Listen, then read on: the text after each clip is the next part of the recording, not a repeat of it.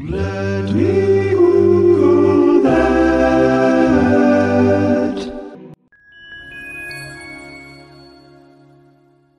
If you've ever donated blood or been on the other side of the equation and required a transfusion, you probably were made aware of your blood type, especially if you have a type of blood that means you are a universal donor. So even though you haven't been to a blood drive since 2004, the Red Cross is probably still blowing up your phone. So shortages of blood to transfuse sounds like something that would only ever happen in a war-torn and poverty-stricken country. But the truth is that it happens every year in the United States just about, and actually a couple of weeks ago the Red Cross put out a statement asking people to donate because they are critically short on blood and platelets. They're approximately under by 61,000 donors according to their press release from July 5th, and summer is not an unusual time for these shortages because first of all, people go on vacation and they're traveling, and these drives, wherever they're organized, are run by volunteers, and if you compound that with the holidays and school vacation, so therefore probably more visits to the emergency room, and hospitals can also be on reduced staff around those times, it's not surprising that the supplies of blood dwindle at this time of the year. So I've mentioned blood types before on the show, mostly because I was talking about how mine is A positive. In the ABO blood typing system, just to give you a brief overview, there are two things that are denoted here. So the type of molecules on the blood cell, A, B, or O, and then whether or not the person is rhesus factor, RH,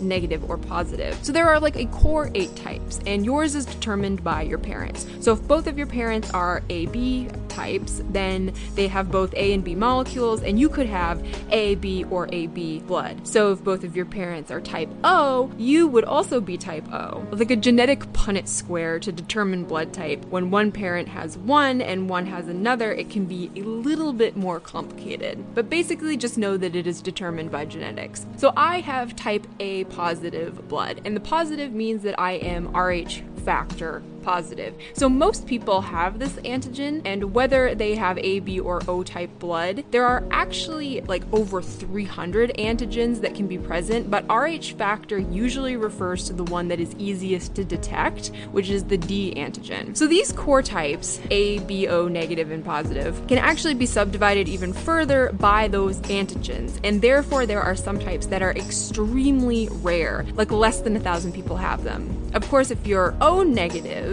which is the universal donor type, you might feel rare, and indeed your blood is special because of its power. And similarly, if you are AB positive, you can be the universal donor of blood plasma, making you special as well, and also somewhat coveted. It actually goes both ways because you are also the universal receiver, which means that you can get blood from anybody. So being a giver is good, but when the tables are turned and you need a transfusion, what happens if your blood type isn't on tap?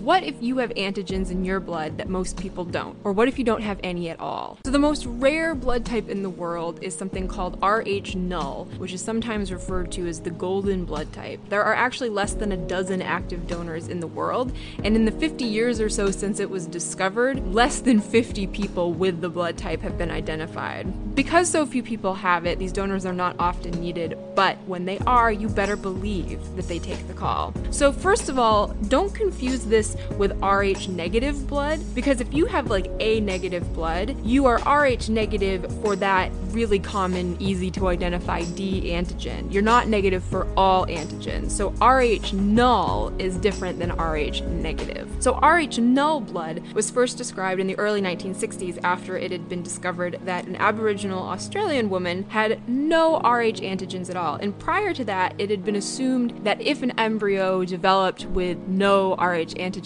that they couldn't survive. Like, certainly they were not going to grow up into a totally healthy adult. In the years that followed, several more people were identified with Rh null blood, although not very many. But more so than finding people with it for the purpose of donating to one another, what really was important about the Rh null type was that it was very coveted by researchers. And it was actually so coveted by researchers that samples have become anonymized so that the scientists cannot like go find the donor and like beg them for more blood, which they did. So Rh null is truly universal for anybody who has a rare blood type, as it has no antigens that will interact with the recipients and cause the transfusion to make them more ill or to not work. So while Rh null havers can give to anyone with a rare type, they actually can only receive Rh null themselves. So this very small group of like less than 10 people basically has each other's lives in their hands. But because of the bureaucratic nightmare of travel or like trying to send blood samples, these active donors basically travel around the world at their own expense to donate. And so really, I read this and thought,